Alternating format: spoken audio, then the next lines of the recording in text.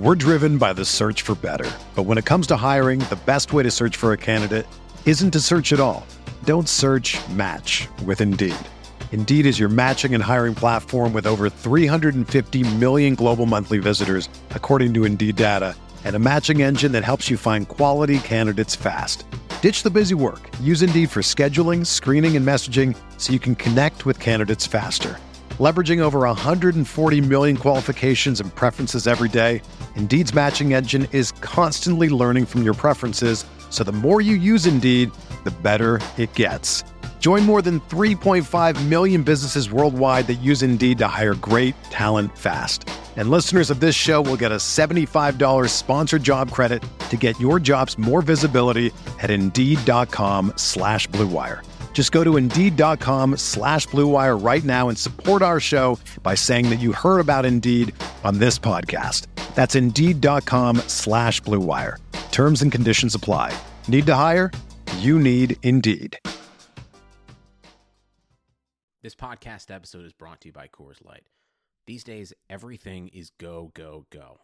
It's nonstop hustle all the time. Work, friends, family, expect you to be on 24/7. Well, sometimes you just need to reach for a Coors Light because it's made to chill. Coors Light is cold lagered, cold filtered, and cold packaged. It's as crisp and refreshing as the Colorado Rockies. It is literally made to chill. Coors Light is the one I choose when I need to unwind. So when you want to hit reset, reach for the beer that's made to chill. Get Coors Light in the new look delivered straight to your door with Drizzly or Instacart. Celebrate responsibly.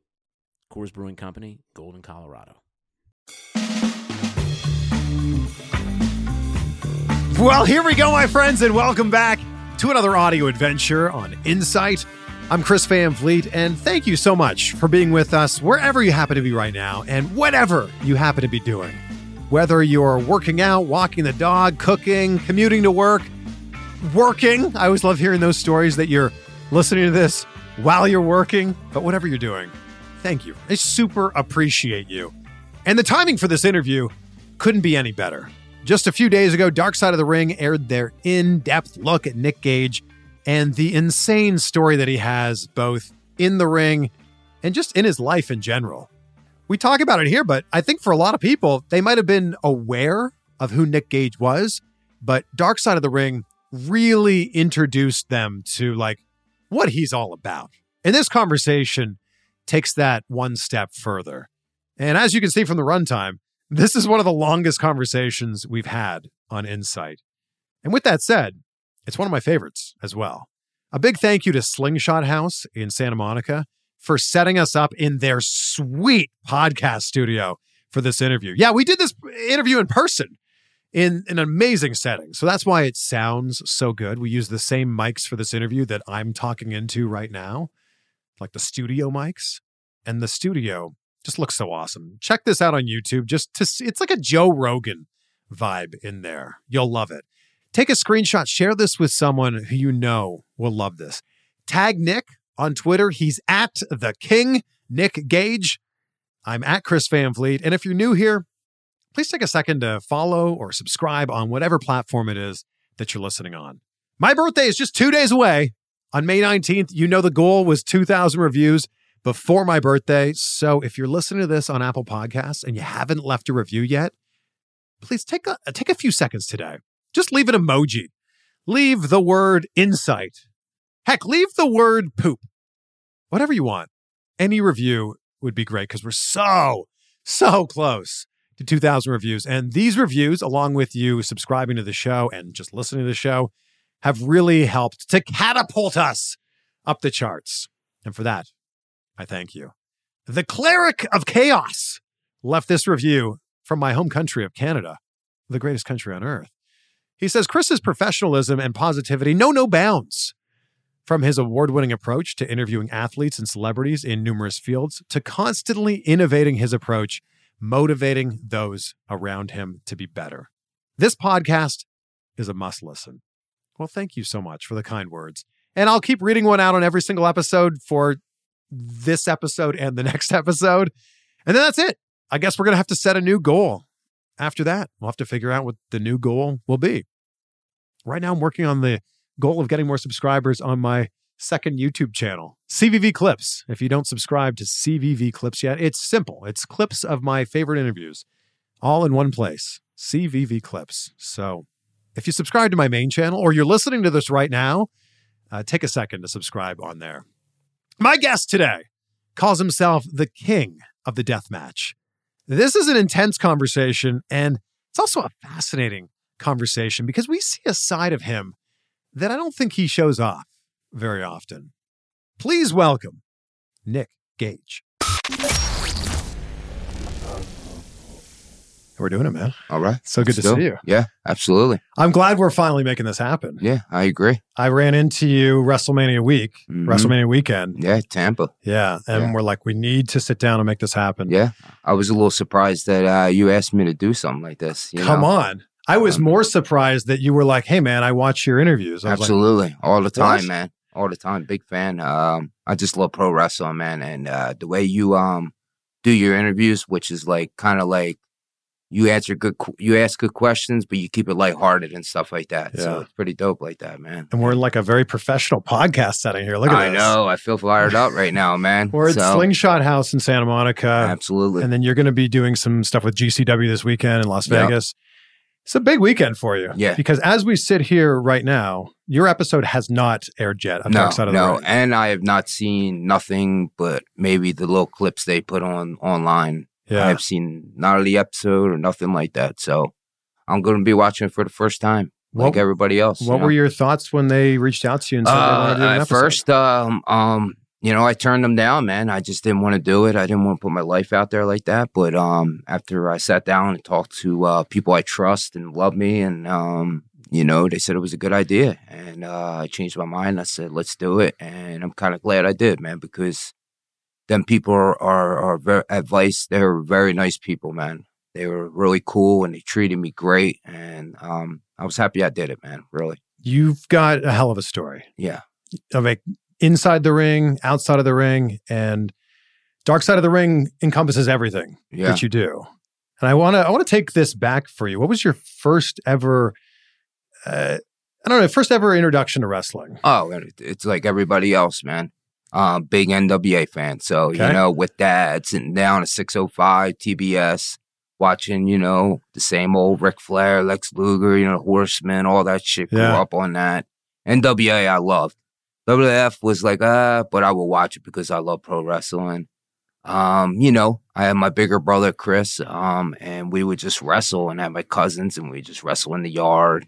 And, I was always getting beat up because I was the younger one, you know what I mean? Until I got my weight up. But, introduction's the same, man. And, you love pro wrestling. But it was like once ECW hit, man, it was like, oh, God. Because I stopped watching. I fell out of love with pro wrestling around the early 90s when WCW was kind of getting corny. Yeah. WWF was already corny. Yeah. And then all of a sudden, I'm fucking watching TV and some random channel in Philadelphia.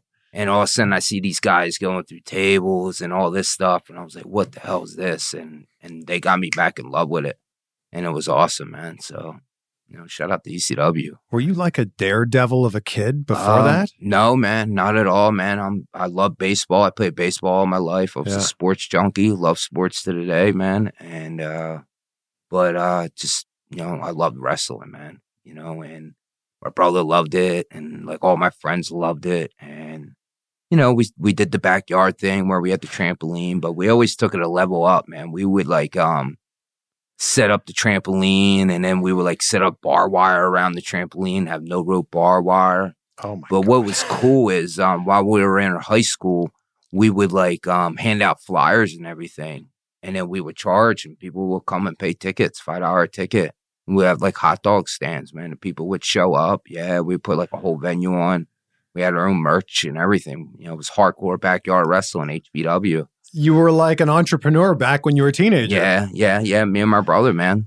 So it was dope, man. And we would have our own videotapes, and we would, give them out to the school, to the kids in the school, and they would fucking watch it. And they were like, yo, you guys are crazy. Yeah, you are crazy. And, what was kind of cool is the wrestling coach seen it, and he was like, you got to be on the team, man. And I wrestled my 12th grade. And what did you weigh? On that where team? was I? Yeah. Oh, I was like 220. You wrestled at 220? Yeah, I was heavyweight. Wow. Yeah. And I just fell in love with it. I always watched it on TV.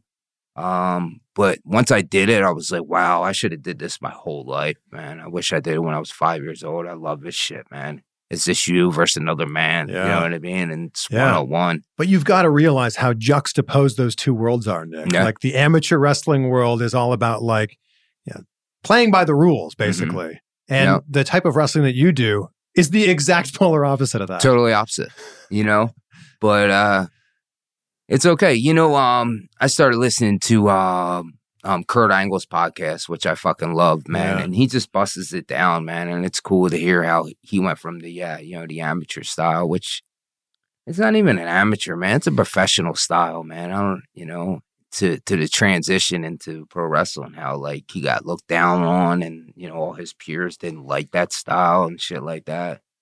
So that was pretty cool. But yeah, I wish I did that my whole life, man, because the training was awesome, man. I went from I was probably 240 in high school, 220, 240. Yeah. Once I started training, man, I got down to 210, 215. Yeah. Muscle started coming in.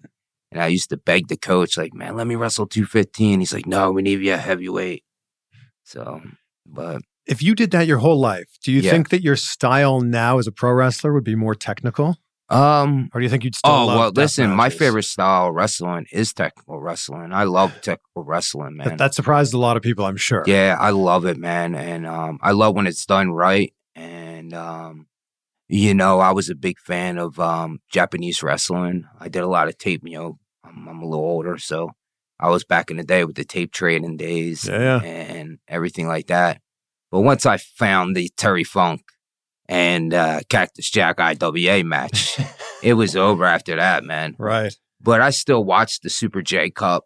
I love that, Shinjo Otani is my favorite Japanese wrestler of all time, which I got to wrestle twice, which is so fucking awesome. Yeah. And, I just love all styles, man. But the technical style, like new school guys like Kenny Omega and stuff like that, and guys like that, man.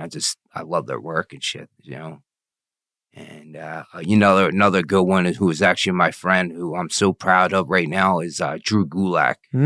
He is the technical wizard, man. And I just love watching him fucking doing his thing in the WWE right now. It's so awesome. You've got to understand, though, how many people would be surprised to hear this with the style of wrestling that you're famous for. Yeah. I love that shit, man. And actually, I owe him a receipt, man. So once he gets, somehow we can get in the ring together, man, I need to fucking wrestle him one more time. And he knows the reason why. Hopefully he'll listen to this. But yeah, man. Yeah. I think there might be a lot of people that don't think you could even have a technical style of match. Yeah. If I really dedicated myself, I think I could do anything I want. If I put my mind to it and be very motivated and dedicated to it. But I'm really trying to put this deathmatch stuff on the scene. I really think it's starting to people are starting to understand it now, because we actually have people who can work the deathmatch scene that are wrestlers. Yeah. Back in the day, it really got looked frowned upon, because all they thought was pick up this thing, hit them over the head, and that's all you see. Yeah. But now you're looking at it like guys are in there working their asses off. And I just think it's another art form of wrestling, man. And look, you had an exploding barbed wire match on fucking TV. Yeah. So it's come a long way, Jon Moxley had some really nice things to say about you in this episode, saying that you were one of the best storytellers in there, regardless of the style of wrestling that you do. Yeah, man. I try to tell a story. I try to, I try to engage the fans and everything like that, man. Moxley's not my favorite guy right now, because he wants to come out here and, take over my shine, and hit me with a couple DDTs that really fucked me up, man. That bundle of tubes sliced my head wide open. Are we talking about Tampa here? Yeah, we're talking about Tampa, man. So, but I always like Mox. Be honest with you, when I got locked up, I was in my cell and I see Moxley for the first time, and I was just so proud of him, and I'm fucking freaking out, and I'm telling my cellie, like, yo, that's my fucking boy right there, man. He's like, you don't know that motherfucker. And I'm like, yes, I do, man. That's my boy, man. Actually, I wrestled him. Actually, I carved his ass up. You know what I mean? And it was just so cool to see him fucking shine like that, man. This is when he was in WWE as Dean Ambrose. Yeah, of course. Yeah. And they came out as the Shield. And I seen it for the first time because, we didn't have cable in there, but we had, channels in there. And, of course, SmackDown was on regular TV, so I got to see it. And then once I seen him, I was like, yeah. Like, Lauderdale would come up and visit me all the time. And he was like, yeah, fucking Mox got signed. I'm like, yeah.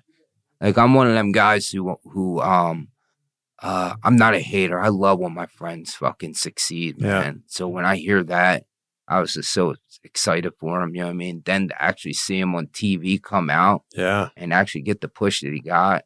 And then I was just so proud of him, But I knew he had it in him, man, because once I wrestled him once, I was like, man, this dude's got it. You know? If he just starts putting a little more things together, man, he's going to go. But I didn't think it would be that quick to get signed, but that was awesome, man.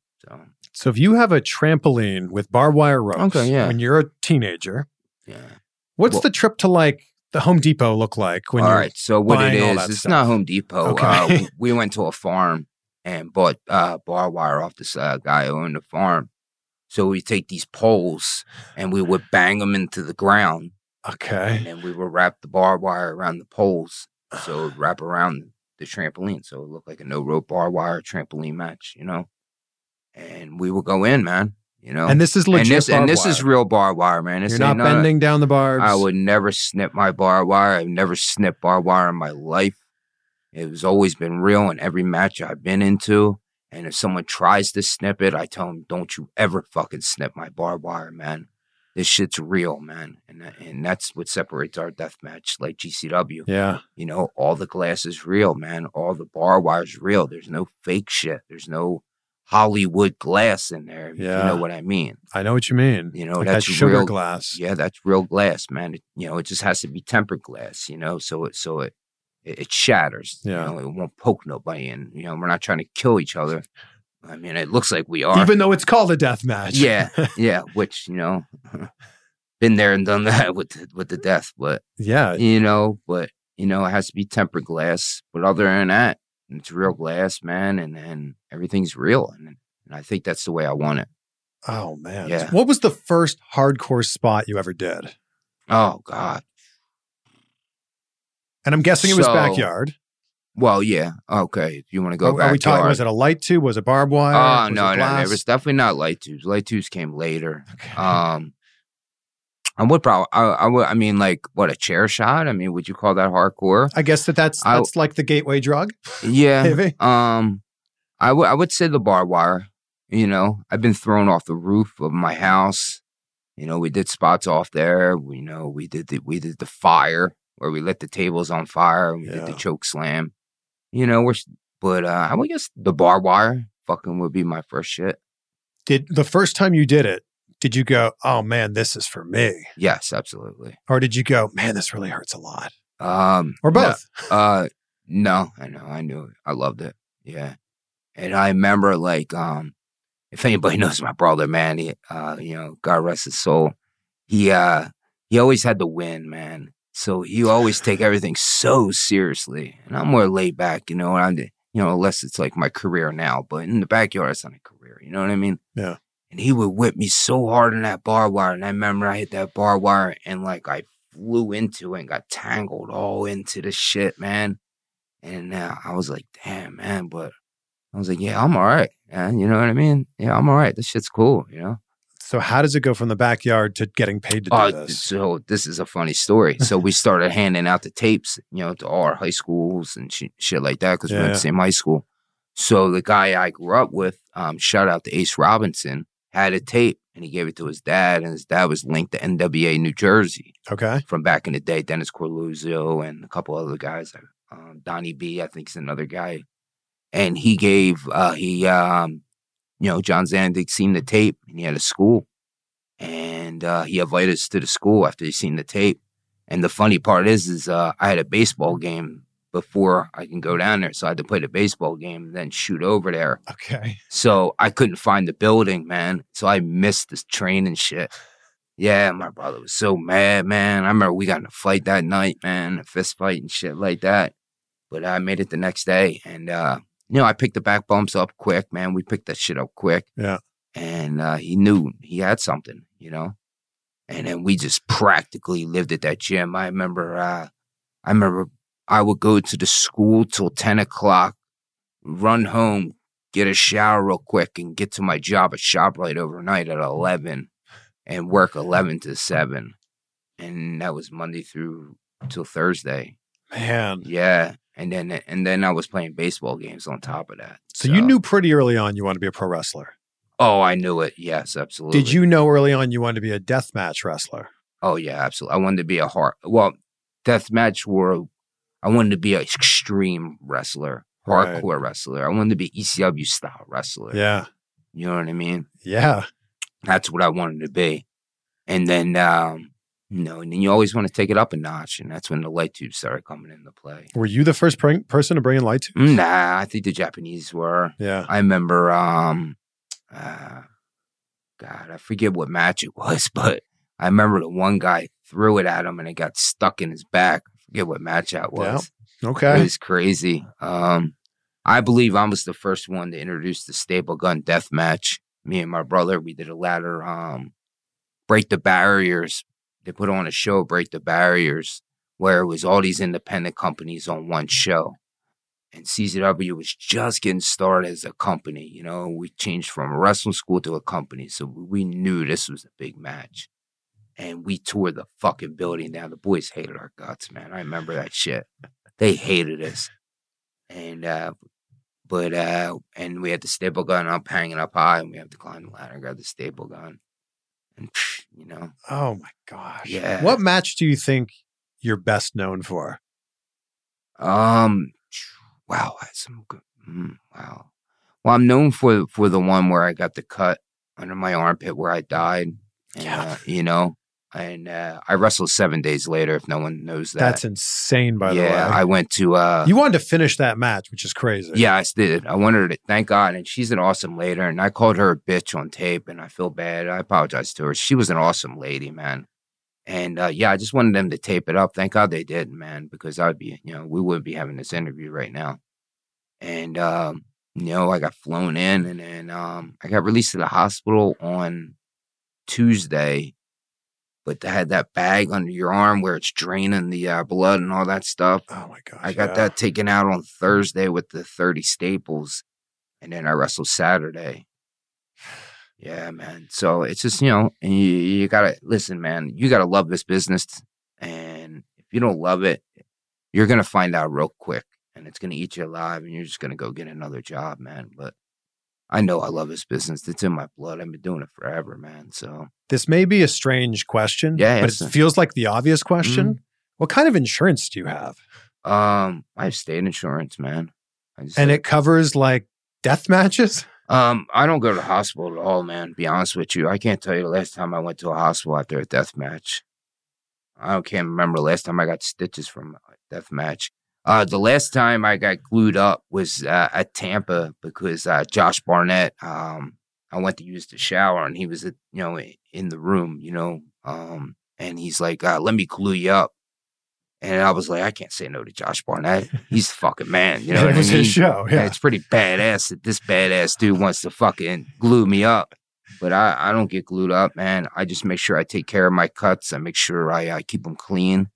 And if it's really, really bad, or if I got a really deep one, then, gets bad after a while, then I got to go to the hospital. But I don't go to the hospital or nothing, man. What hurts on you right now as you're sitting here? I'm good, man. Yeah, but I'm sure your threshold for pain is way different from mine. I don't know, man. Like, my calf was really killing me from that injury, but it's fine now. Chris, I'm going to tell you the truth, man. I wake up every day and I got no problem getting out of that bed or nothing like that, man. I mean, if you want to go get little things like my neck don't turn the right way all the way, so I got a little bit of that.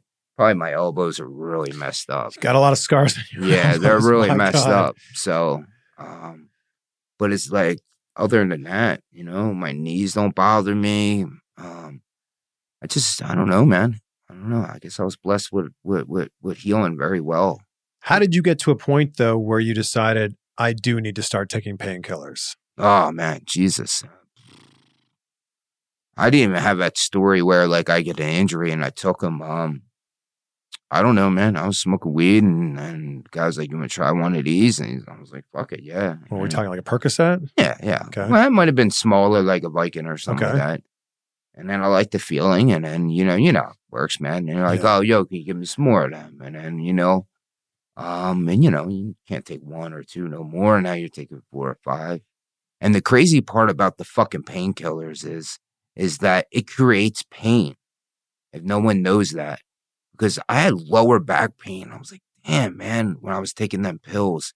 When I stopped taking them pills and started working out, all that pain went away. Huh. So I thought I had like a back injury, but really it creates pain in your body, man. It's weird. I don't understand it, but it's the truth, How did it graduate from painkillers to going, oh, heroin's even cheaper and it's the same feeling? Like you just said it. It's really? cheaper, But I didn't do too much of the dope. I got locked up pretty quick. You know what I mean? Yeah. But, it's just cheaper, man, but I only did a little bit of that, but I couldn't even tell you where to get it. My buddy had it and I tried it, shit like that. But, do you not go to the hospital? Is it like a pride thing or you're just like, I don't need it? Oh yeah, it's a pride thing, man. You know what I mean? I take pride in not being able to go to the hospital unless I really have to, man. I want to be able to be, I want to be able to fucking make my pain and threshold of pain or the tolerance, if I'm saying it the right way, to be top notch. Okay? Yeah. So if I start going to the hospital every time, I think it's going to mess with me mentally. Like, damn, man, you can't handle that shit or you can't handle that. Or what the fuck? You're going to the hospital every time? Yeah. I don't know. Maybe it's just something in me. Even when I was a kid, man, I would never go to the hospital, man. I'm like that. But nah, I never go to the hospital unless I really, really have to, like the cut under my armpit, shit like that. Well, that one made sense. Like you literally died in a death match. Yeah, I died in the helicopter. They brought me back to life, thank God, But think of how apropos that would be if that is how you went out. Yeah, I would have loved it. Thank God I would have went out like that. But thank God you didn't? Oh, thank God I didn't, and, there's 2 things that, it might sound crazy, but thank God that I didn't die, and thank God I went to prison, man. Really? Yes. I mean, just prison, like, I was able to sit down. I was able to work out. I was able to meet my fucking Eastern Bloc crew. When I go out there and say Eastern Bloc, that's me and 3 other guys that we watched each other's back, and they were good dudes. And they taught me like shit, man. One taught me how to work out. The other one just had this knowledge in his head, man. And the other one was just a tough motherfucker, man. And they taught me shit. And I was able to sit down and I realized that, damn, I do love, because I started going to pro wrestling. I started wrestling and I didn't like it, but I would just go for the fucking envelope. You know what I mean? Sure, yeah. I mean, I would like it a little, but it was like, I was getting tired of it. Yeah. And then once I got locked up, I was like, damn, I fucking love this shit. You know what I mean, Chris? When they take it away from you, I was able to sit down. I was able to think about it. I was able to figure the business side out. Yeah. I was able to figure my character out. I was able to figure a lot of shit out. Maybe I didn't need the fucking 7 years.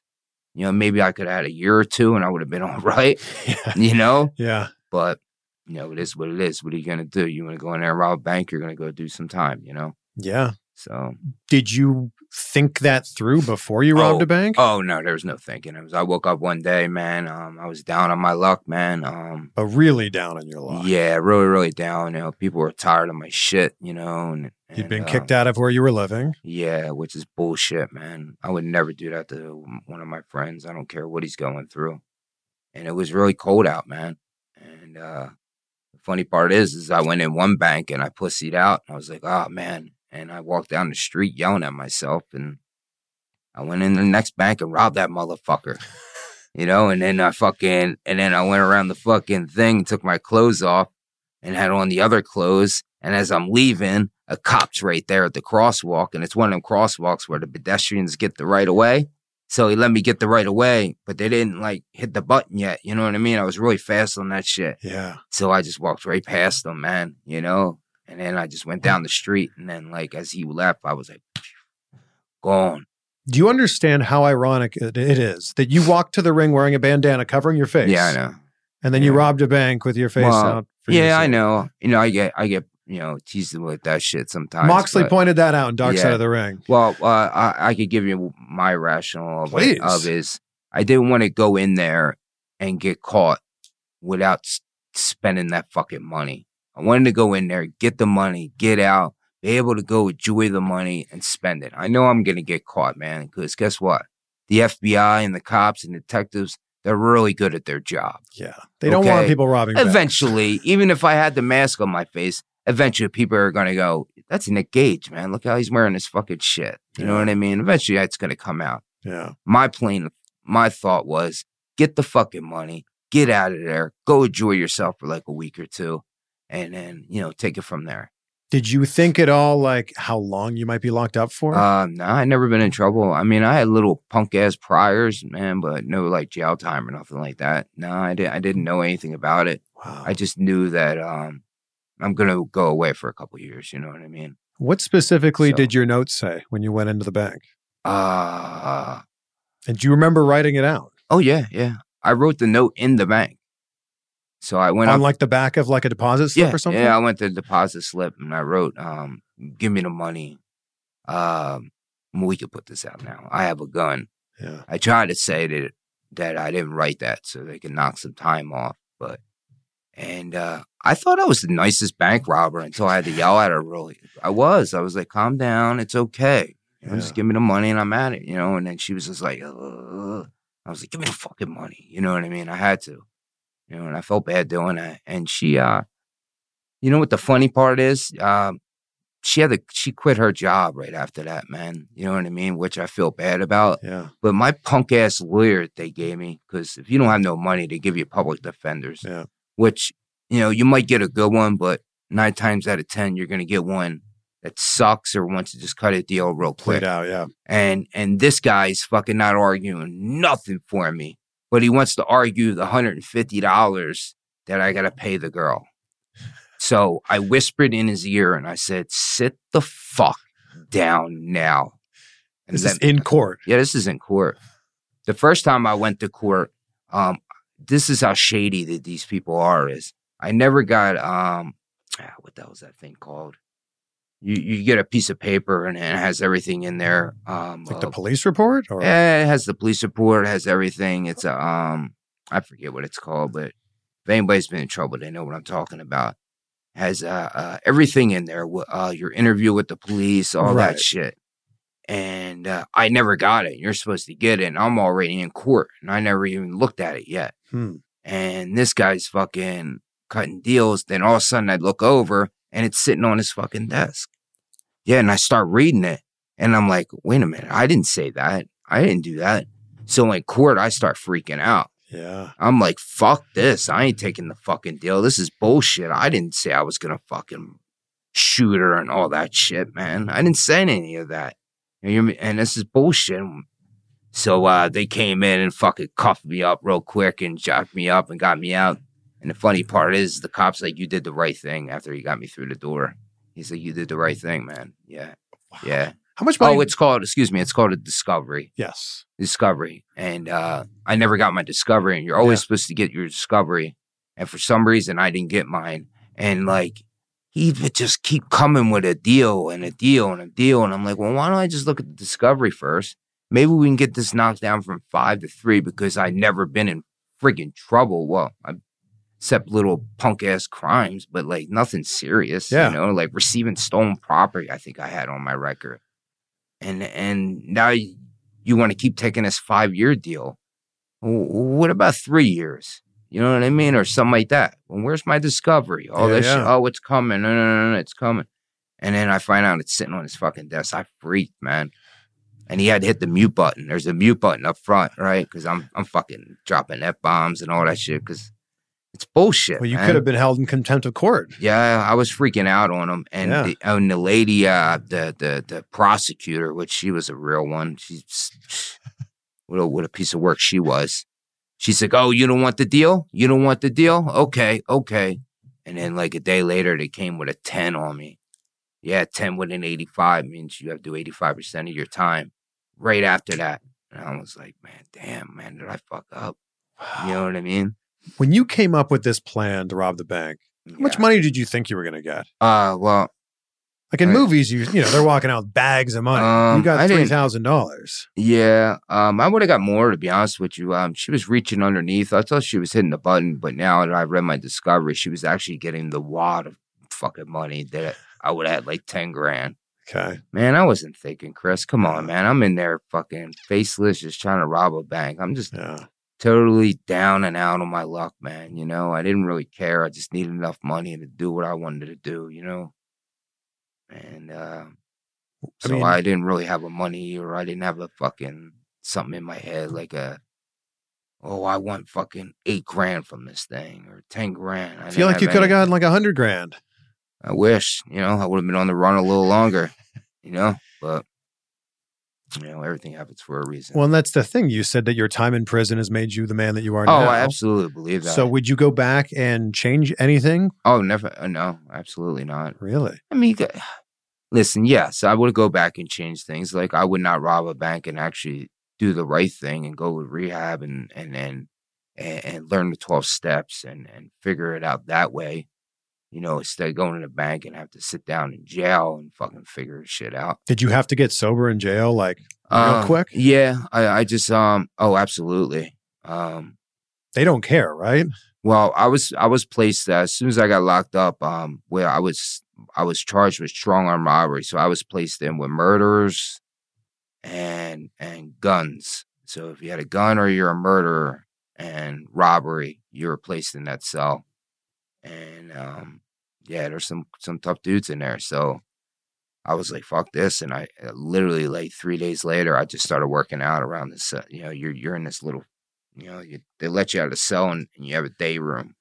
And I just started working in the day room. But I think what helped me out was I've been myself. I stayed myself. I wasn't like trying to act like a tough guy. And I'm very quiet. You know, I kept my mouth shut. You know what I mean? I know my goal. Get out of here, go there, no trouble at all, and get the fuck home and start wrestling again. You know what I mean? So, but that place was crazy. I remember one time I reached under the table and I just felt all these razor blades under the table. And I was like, oh man, I hope this shit don't go down. And one time it went down. It was called Fight. What did I call it? It was like Saturday Fights, man. And it was like Bloods and Crips. And the Bloods ran the bottom tier, and the Muslims ran the top tier. And if you wanted to be a Crip and stay on that fucking tier, you would have to fight another Blood. So they would go in rooms all day and fight. It was awesome, man. They were just bang, bang, bang, bang, bang. And the cops are so like out, like there's like a fence. Yeah. There's a fucking a glass shield wall. There's another fence, and then they're in a bubble. Okay, so they're all the way out there, man. Yeah, you've got time. Yeah, and then you go in the back, and you just make sure that you don't have a group of people looking through that little window, so there's no fucking cops don't see that shit. So you just let them go do their thing, and they would just bang it out. They banged it out all day and night with straight fights. So they're like, Gage, you're up next. So I was like, all right, well, let's fucking rock. They called you by your your work name. Well, yeah, I went Gage in there, man. So if anybody knows me, I'm Gage in prison, man. You know, I don't know these people, so they're not gonna call me by my first name. Only, you know, friends and family or people that love me call me Nick or Nicky. Yeah. And you know, so I went by Gage in there, man. So you're up next, and I literally got up and said, let's rock. But they were just fucking with me, man. You know what I mean? Because I'm neutral, man. I ain't no part of no gang or nothing, man. You know, I just roll solo. I just want to watch a little ESPN. I'm going to work out, wash my clothes. You just want to do your time. Yes. What was your first night in prison like? Well, it sucked because they would keep you it's called a tank. So you would go down, you're downstairs, and you just go into this fucking cell that's holding, 20 people was in there with me. And they're all there on their first night, Yeah, too? they're waiting to go up to the tiers, you know. Okay. They're waiting to go up to their block, you know, but they don't. These guys are slow in their paperwork. They don't give a fuck. So it takes them like 24 hours to freaking get you up to a block. Oh, my God. You know what I mean? So, So you got a bunch of pissed off dudes all in this one room. Yeah. And I was, you know, I just laid there and kind of fell asleep and chilled, man. People left me alone. I always had my weight up. Even when I was doing drugs, man, I still had my weight up, man. So, like, and I went up and 24 hours later, like Wilson, and I'm like, yes. You know what I mean? Grab your mat, grab your shit, and let's go. And they put me in 3 North C, man, which is a murders block, man. So I went there and, you know, I just, you know, been myself, man. I stayed quiet and they're like, who the fuck's this dude? Then all of a sudden, you know, my shit comes on the news and they're like, oh shit, he's a wrestler, man. And so they all like that shit, you know. But were there certain people, though, in prison that were like, this guy thinks he's tough?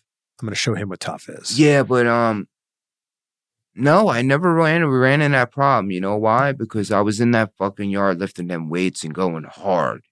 And I stuck to my crew and I never act tough, you know. I knew, but I never backed down. You know what I mean? If you're going to fucking say you want to fight, I am going to, like that, fight you. I have no problem doing it, man. I've been doing it my whole life, man. Yeah. So, but I never really ran into a problem. I had this one problem, man. I used to work on a cow farm. That was my job, man. Milking cows and shit. Yeah, what? Man. Yeah. So I'll give you a little thing on. So they put me on the cow farm as a job. Actually, I asked for the job because I have friends there. So I went to medium status. I went from maximum, which is you know, hardcore criminals. Yeah. And then if you're good and you earn points, you go to medium. I went to medium for 2 years. Then I earned my points and I went to minimum. Minimum's great. You know, you get to move around. You're not in a cell no more. You know, it's dorms and you get a job or like a real job. So I have friends down there and they're like, come on down to the farm. So I was like, oh yeah. And so I got second shift farm and they had the silo where you throw cow feed out of the silo. And I said, yes, I want that because it'll work on my cardio and it'll work on my abs and it'll work on my back. I mean, I'm already thinking man, let me train to get right. So when I get out, man, I'm looking different. I wanted to look different when I got out. You know what I mean? Yeah. Because you could listen, I blew up fast when I was in prison. They gave me a job in the freaking kitchen. Every 7 days a week, you had to wake up 4 a.m. and you can eat whatever you want. And it was just butter on everything because butter tastes good, you know. It's that shitty food. But if you throw a little pound of butter on there, all of a sudden them pancakes are tasting like buttermilk from IHOP. You know what I mean? So I was buttering on everything, man. I blew up to 250 with a gut, man. I was like I was like, dude, I got to get out of this kitchen. So this one guy came up to me and he knew I was a quiet guy and he knew I was a nice dude and everything. And he's like, you know, Sister Karina's looking for a person. And I became, if you want to believe it, I became the assistant, a chaplain, you know, for Sister Karina. So wow, yeah. Are you a religious person? I mean, I believe in God and everything like that. You know, mom raised me like that. But do I make church every day? No. You know, I believe do you pray every day? Yes, I do. I really? say a prayer every meal, every dinner. Me and my wife say a prayer. You know, but do I? You know, I should make church a little more than I do, but I'm not a huge religious guy, but I believe in it. You know, I feel like your church is in the ring. Yeah, it is, man. Yeah, I love that place, man. And that injury really, really sucked, man. Sitting home doing nothing, I hated it. It bothered me so much, man. But yeah, if you're not earning money from wrestling, you're not really earning money, right? No. You know, that's my job, man. I don't have no other job, so. I can't help but notice, you have an energy drink, but you also have a knife sitting next to it. Oh, yeah, man. I stay with a weapon, man. You know, you never know if someone's going to fuck with me. Did you fly with that? Nah, man. TSA. Actually, I got you checked your bag. Actually, I got in an argument with the lady there because I didn't know that you couldn't wear them gator mask things. Yeah. And I'm just thinking. That's a recent thing, though, so that's not your fault. I'm just like, well, what's the difference? That's a CDC thing very recently. Yeah. So they made you wear a mask. Well, Yeah, I have my Sixers other mask in there. Yeah. You know, shout out to the Sixers, my favorite basketball team, and we're on fire right now. Yeah, we're taking over the playoffs.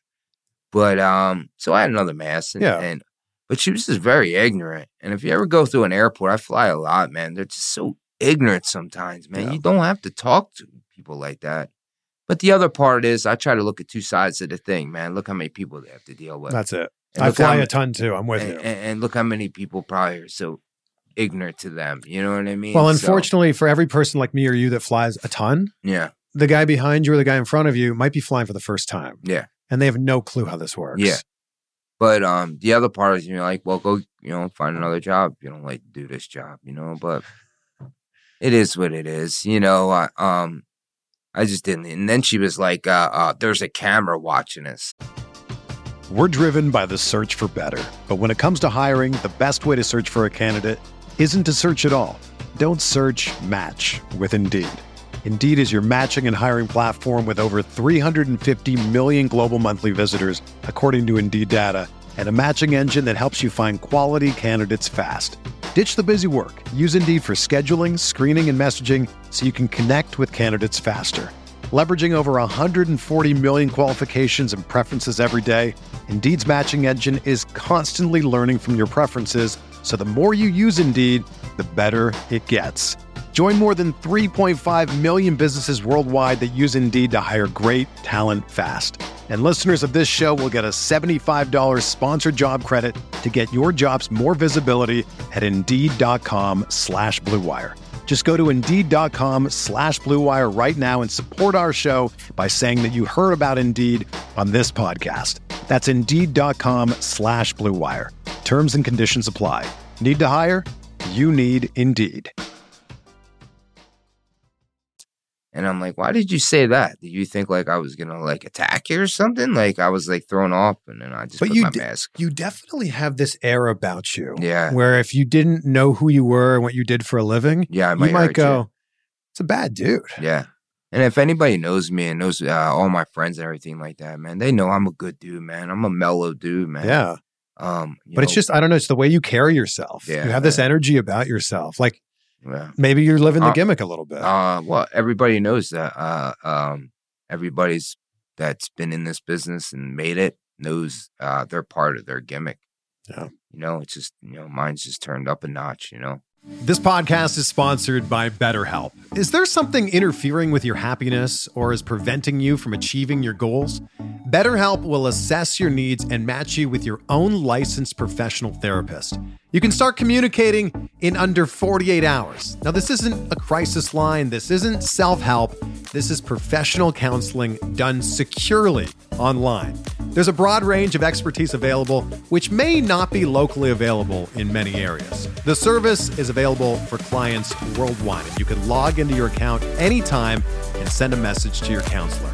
You'll get timely and thoughtful responses. Plus, you can schedule weekly video or phone sessions so you won't ever have to sit in an uncomfortable waiting room with traditional therapy ever again. BetterHelp is committed to facilitating great therapeutic matches, so they make it easy and free to change counselors if needed. It's more affordable than traditional offline counseling, and financial aid is available. BetterHelp wants you to start living a happier life today. Visit their website and read their testimonials that are posted daily. Visit BetterHelp.com/insight. That's BetterHelp, HELP.com/insight, and join the over 1 million people who have taken charge of their mental health with the help of an experienced professional. In fact, so many people have been using BetterHelp that they're recruiting additional counselors in all 50 states. So the special offer for anybody listening to Insight right now is 10% off your first month. Just go to BetterHelp.com/insight. That's BetterHelp, HELP.com/insight. Where does the real version of you end and the gimmick version of you begin? Or are they both melded together now? Show day, man. I start turning it up a notch. Definitely when I wake up, I'm like, damn, it's show day, man. We're about to fucking wrestle. Okay, so what you wake up on show day, what happens from there? I just start zoning in, man. Okay. You know what I mean? I start thinking about the match. I start thinking about other things. especially like if it's a tournament and you got to go 3 rounds or whatever, man. And like this day and age, man, all these deathmatch guys are fucking tough, man. It's like, it used to be like these tournaments, like you would have like, all right, well, if this guy's tough first round, I'm going to roll through him. He might be tough. But the second round guy's kind of a little iffy, you know what I mean? So I might be able to take that round off. I'll beat him, but I might be able to take that round off. You ain't got that no more, man. You got animals every single round, especially GCW. Yeah. We bring nothing in but animals. Look at Alex Colon. Shout out to Alex Colon, man. He's one of my favorite deathmatch guys going today, man. That I have seen that guy get so cut up and beat up and just in the locker room cleaning himself up and not even crying about it, not complaining or nothing, man. And it's just, I feel like I'm going to be wrestling him soon. I better get fucking ready, You're probably at the point of your career now where you've got some of these up-and-coming guys that are going, you inspired me. Yeah. Even like the non-deathmatch guys want to wrestle me and shit. And have a death match? Some do, yeah. And I take pride in that. That means that the word's going around that Nick Gage is good at what he does, for guys that want to do that. I mean. Well, you're kind of like if you're going to have a death match, you want to have a death match against Nick Gage. Yeah. You don't want to just have a death match. Yes. You want to have it against the king of the death match. You're damn right. Yeah. I'm the god of this shit, man. And I really believe that, man. I really believe that. I really think I'm the best one going right now. But, people are on my tail, man. And you just got to remember, man, I'm 40 years old. I've been doing this since 18. I must have went through 3 generations already. Yeah. You know what I mean? And I'm still going strong. It's not a lot of longevity in what you do. No, there isn't. And I'm still going strong and the hunger's still there. You know what I mean? Yeah. And I also want to show these young motherfuckers that I can hang with you guys. Yeah. I remember before the pandemic hit, I remember telling myself, I am not going to turn down one booking unless it's like a guy that don't know how to wrestle and shit like that, because I would not get in a ring with inexperienced people. You need to be trained. You need to know this business. You need to learn how to fucking work this business. But I told myself I would never turn down any fucking thing. I mean, and all them guys on the WWE TV right now, I must have wrestled them all back in the day. Keith Lee wrestled all them guys, man. So, all in death matches? Nah, Keith Lee wasn't a death match, but I would have loved to wrestle him in a death match, man. Maybe one day. He would have been great, right? But like, think about it. You can go train somewhere to be a wrestler. You can't really train somewhere to be a deathmatch wrestler. Yeah. You kind of have to like learn trial by fire. Absolutely. Literally trial by fire. Yeah, absolutely. But I always tell the people, me and Homicide, we opened up the compound for a little bit, and we were training wrestlers, and a couple of them were like, well, I want to be a deathmatch wrestler. And I would just tell them, listen, you need to learn how to wrestle first. And then get in there and then figure it out. But you got to learn how to wrestle, man. So beyond what happens inside the ring or in a wrestling match, what scares you? What scares me? Heights. Okay. Yeah, I hate heights. I love life right now, and so death kind of scares me a little bit. Yeah. I'm getting a little older in age, and I'm just scared. You never know in life. You know what I mean? But I do, go to the doctor and get yearly checkups. So I need to get the new one. But my last checkup was great. So does your doctor think you're insane? Yeah, especially when I come in all cut up. I try to wear the hat, you know what I mean? But when the hat comes off and the scars are all over like that. A lot of scars. Yeah. I think I'm okay, though, man, with my forehead and stuff like that. You're not like Steve Corino's forehead. Listen, there's no, all my shit's hard way. Yeah. I don't do any of the poking, whatever they call that shit, man. I don't really like talking like that. Everything I do is hard way. I'll be honest with you. I was trimming my nose hairs and I cut my nose right here. That shit hurt, man, really bad. So it's like I get this glass and I get light tube smashed over me, and I'm okay with that. But I use a nose trimmer and then I cut myself right here, and it's fucking killing me, man. So it's crazy, man. Little cuts, like them little cuts in your hands and shit, man.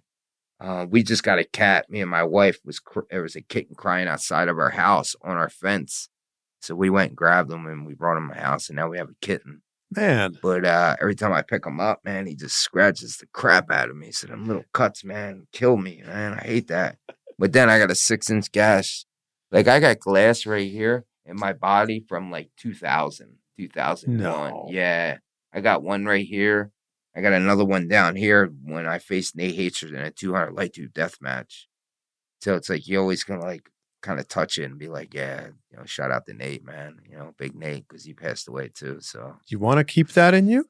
Yeah, I do, man. It's just memories. Be honest with you, when I had my arm injury and I told the doctor, can you just start cutting all this glass out of me? He's like, it's fine. I healed over it and you're all right. That's what the doctor told me. So you have that's in your arm or your side too? Yeah, it's right here. Yeah, you can see it. I just play with it all the time. Oh my gosh, man. man. See it poking out? Yeah, I see it poking out. Yeah. Stop that. Yeah.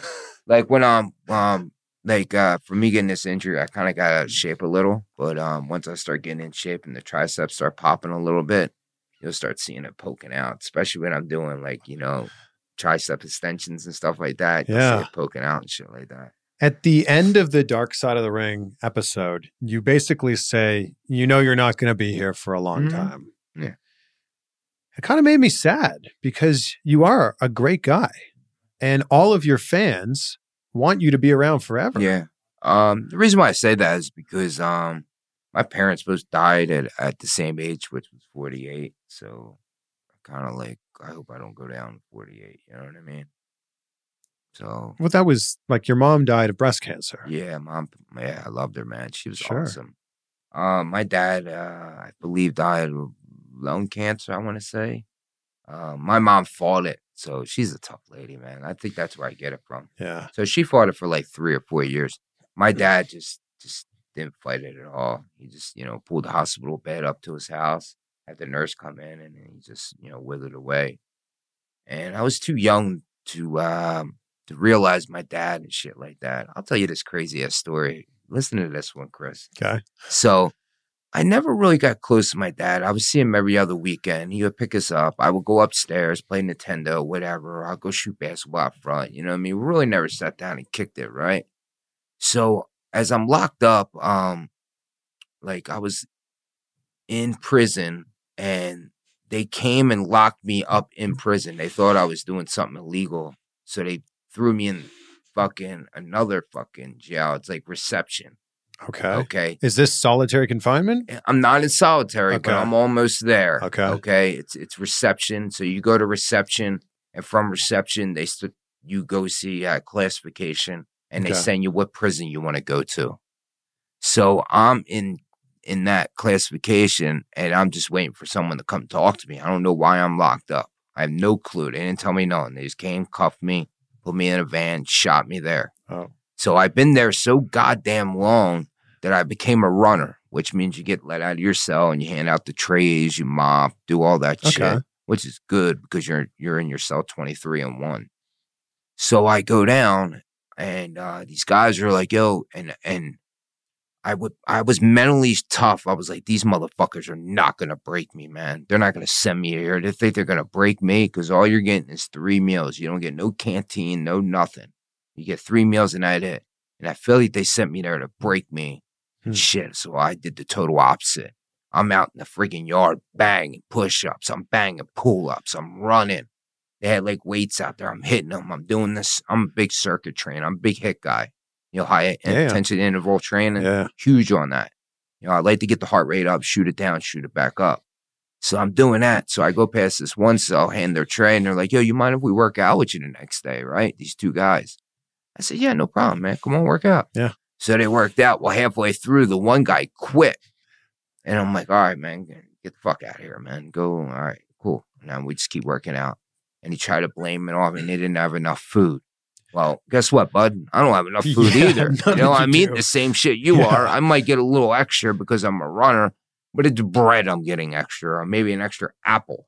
Okay? It's not like I'm getting a steak or something, or they're bringing me food in. Listen to this. So I'm mopping, and he goes, hey, Nick. And I'm like, yo, I said, I never get called Nick in prison. It's Gage. Yeah. And I'm like, yo, why are you calling me by my first name? Who the fuck are you? Yeah. And it turned out it was my first cousin, Dennis. Yup, Denny. I haven't seen, it's my dad's brother's kid, and I haven't seen Denny forever. But I knew Denny was locked up for a vehicle manslaughter. So I was like, holy shit.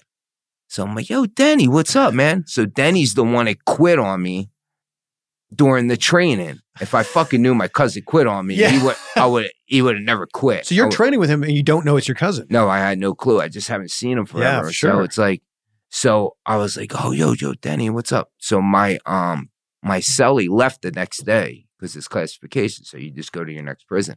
And I got him to move him. I got the cop. I was cool with the cop. So I got him to move him to my cell. And Denny was there for 5 days before he left. And he got to tell me stories about my dad. Him and my dad were good friends. Yeah.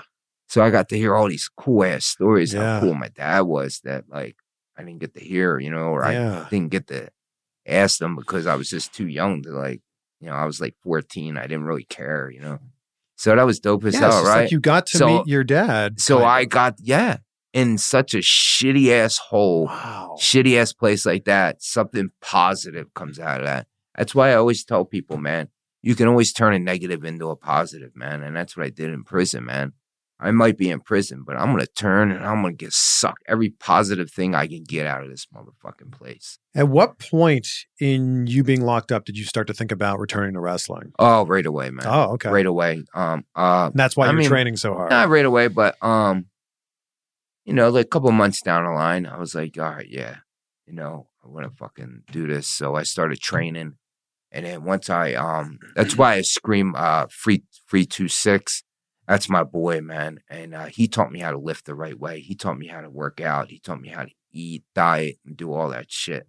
So that's why I scream free 26 all the time, man, because he's locked up right now. He wanted to hustle and do his thing to feed his family, and they locked him up for 8 years.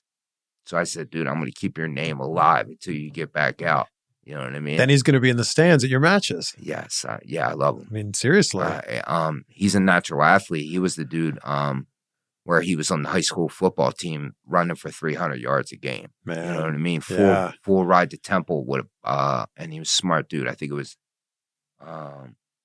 marine biology. Am I saying that correct? Yeah, he got a full ride for marine biology at Temple University. Smart dude. Well, he was going to go to Iowa, but Iowa fired their football coach. So he went to Temple, which was a bad idea because he likes to smoke crack.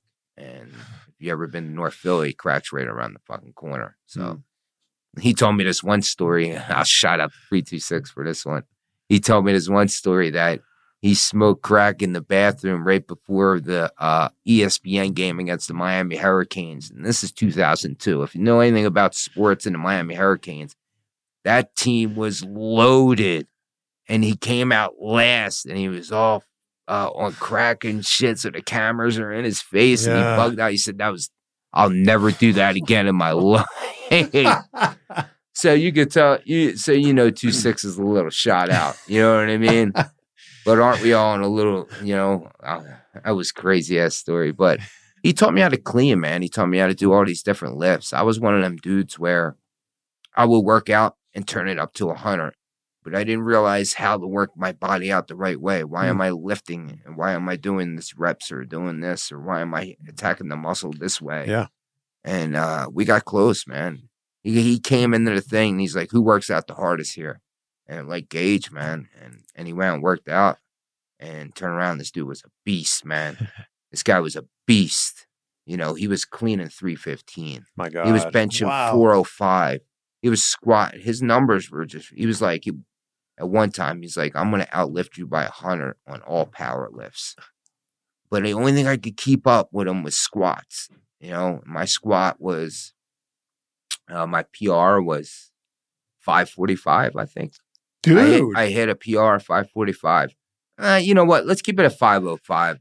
I might not have been parallel, but 505 was definitely parallel. That's impressive. Yeah. Well, we were working out every day, man. There's nothing to do. What else is there to do, right? And what there is, we had a job. This is how my thing. I wake up, go to breakfast, get ready for yard at 7 a.m, go work out for an hour and 15, hit them weights hard.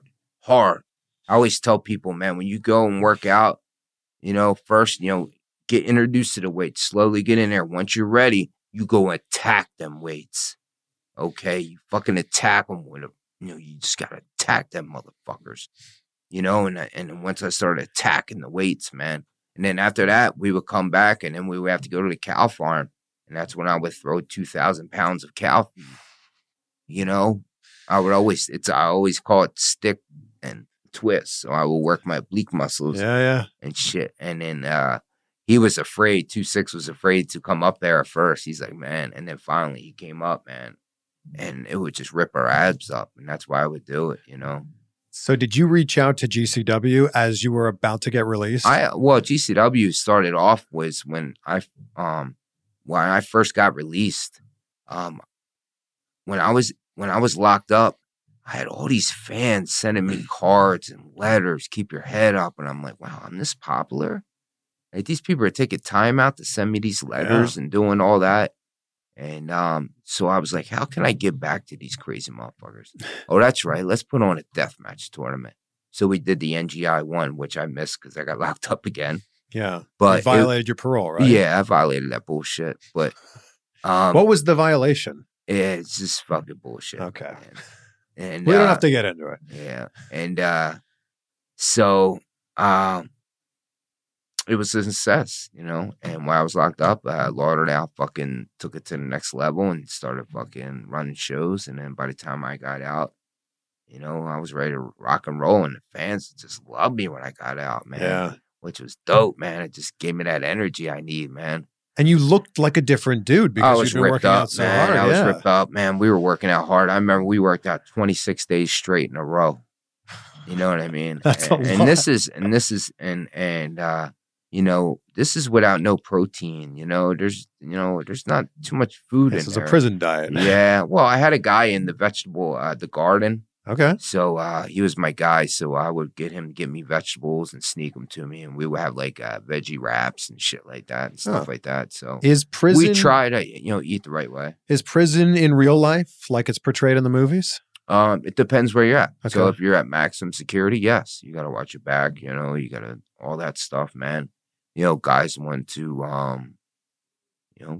take your canteen, man. Some of them dudes don't got family. They don't have money sent in. So they're hungry, man.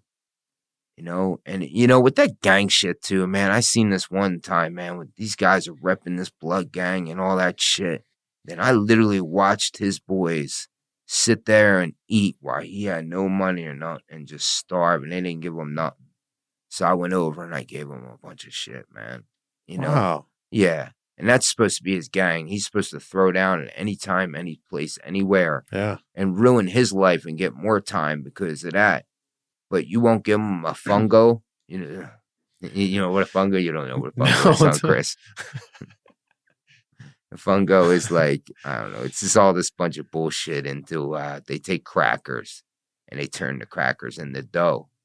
And then they put like, summer sausage in there and all this bullshit in there. It's great. It tastes awesome, man.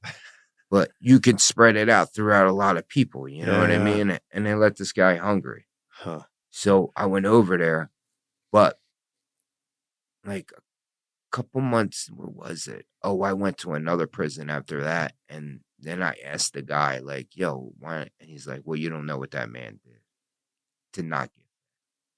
So I started figuring out, well, he must have did some fucked up shit for them to eat that shit right in his face, and he's hungry and he's complaining. And this is a big ass dude. Like, if he really wanted to, he can go over and slap that dude in the face and just take his fungo.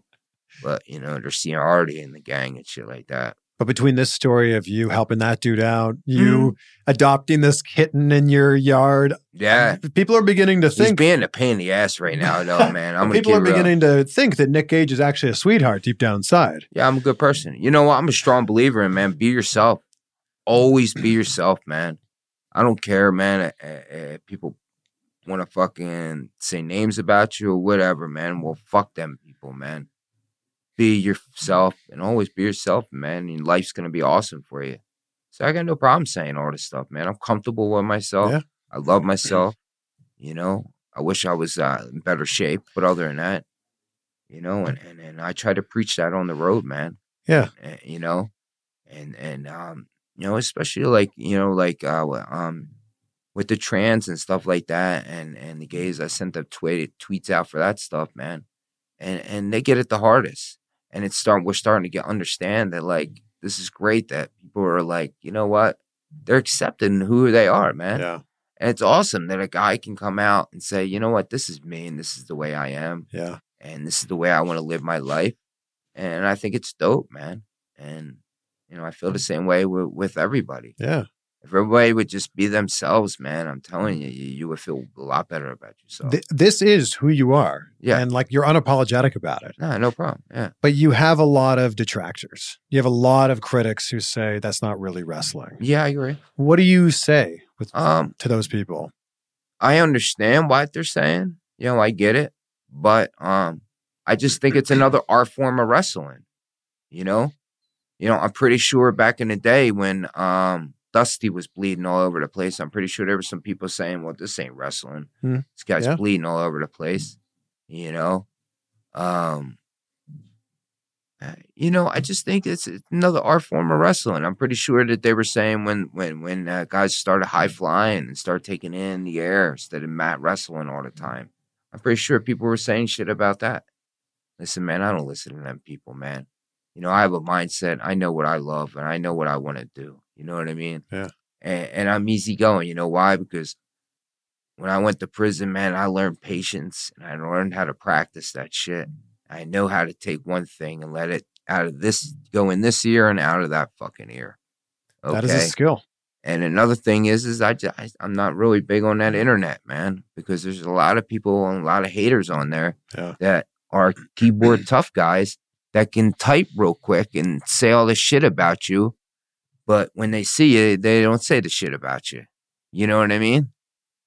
So, you know. What kind of backlash did you receive after the David Arquette match? Well, I never go on the internet, so I don't even know, man. Because, I mean, that became a mainstream thing. Yeah, I was on TMZ. I couldn't believe it. Yeah. My wife's like, you're on TMZ? I was like, no, I'm not. And then I was on TMZ.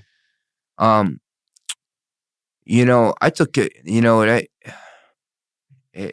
he needed to stick to the script, you know what I mean? And he went off the script and shit like that. You know, it wasn't my fault. Listen, I'm very good at what I do in deathmatch wrestling, and I know how to do things to take care of you. It might look like you're fucking getting hurt and you're getting crushed, but really, like, I know how to do things that won't hurt you as bad as if I do it the real way, you know? Do you think he just got scared?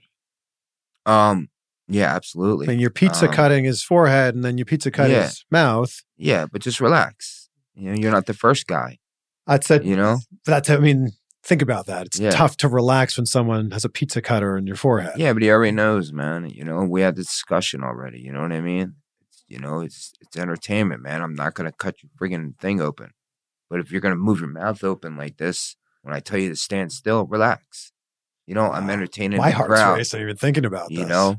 You know, another thing is you know, he tried to spin and hit a double shoot on me when I'm crushing the glass on his head. Dude, I'm like, relax, calm down. I'm gonna crush it. I'm gonna carve your fucking head with the glass. You know, that's all I'm gonna do. So how did he get the light tube in his neck? He spun and tried to shoot a double on me, and I had the glass in my hand where I was gonna, you know, I know what I'm doing, man. You know what I mean? And when I was here, he spun and it went in his neck. And at first, I was like, damn, did I just kill David Arquette? That was my first thought in my head, right?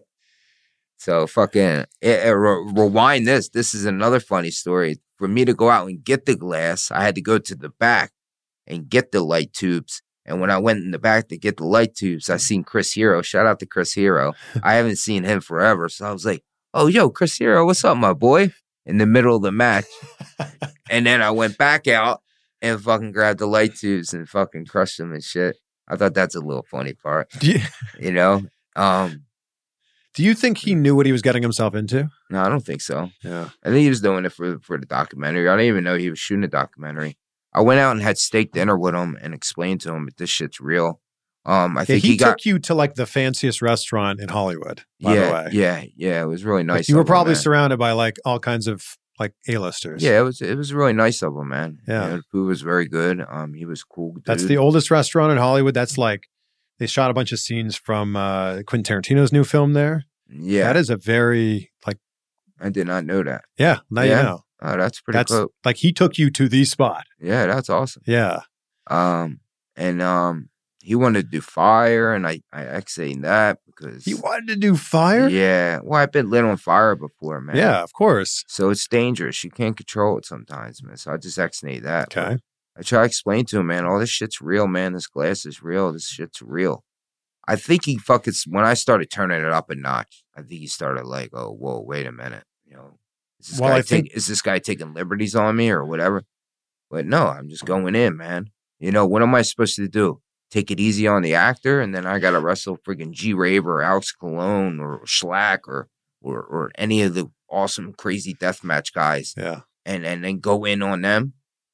You know what I mean? So you treated him like you treated everybody else. Absolutely. Yeah. You know? Absolutely. And of course I did. Have you talked to him since? No. He called my house a couple times he wanted to use the footage for a documentary. And I asked for some money, and he told me he don't give money out for documentaries. So I said, all right, bye.